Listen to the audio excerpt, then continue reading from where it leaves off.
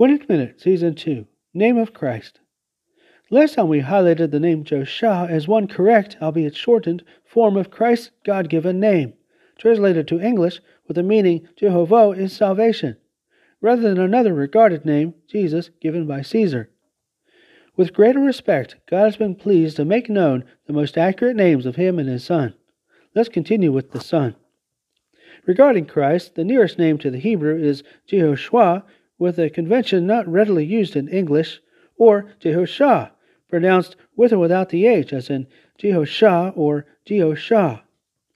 This more complete name of Christ, spelled Jehosha, has similarity to God's name.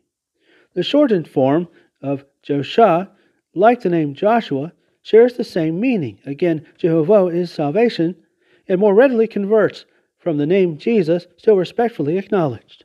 Reference 4, 522.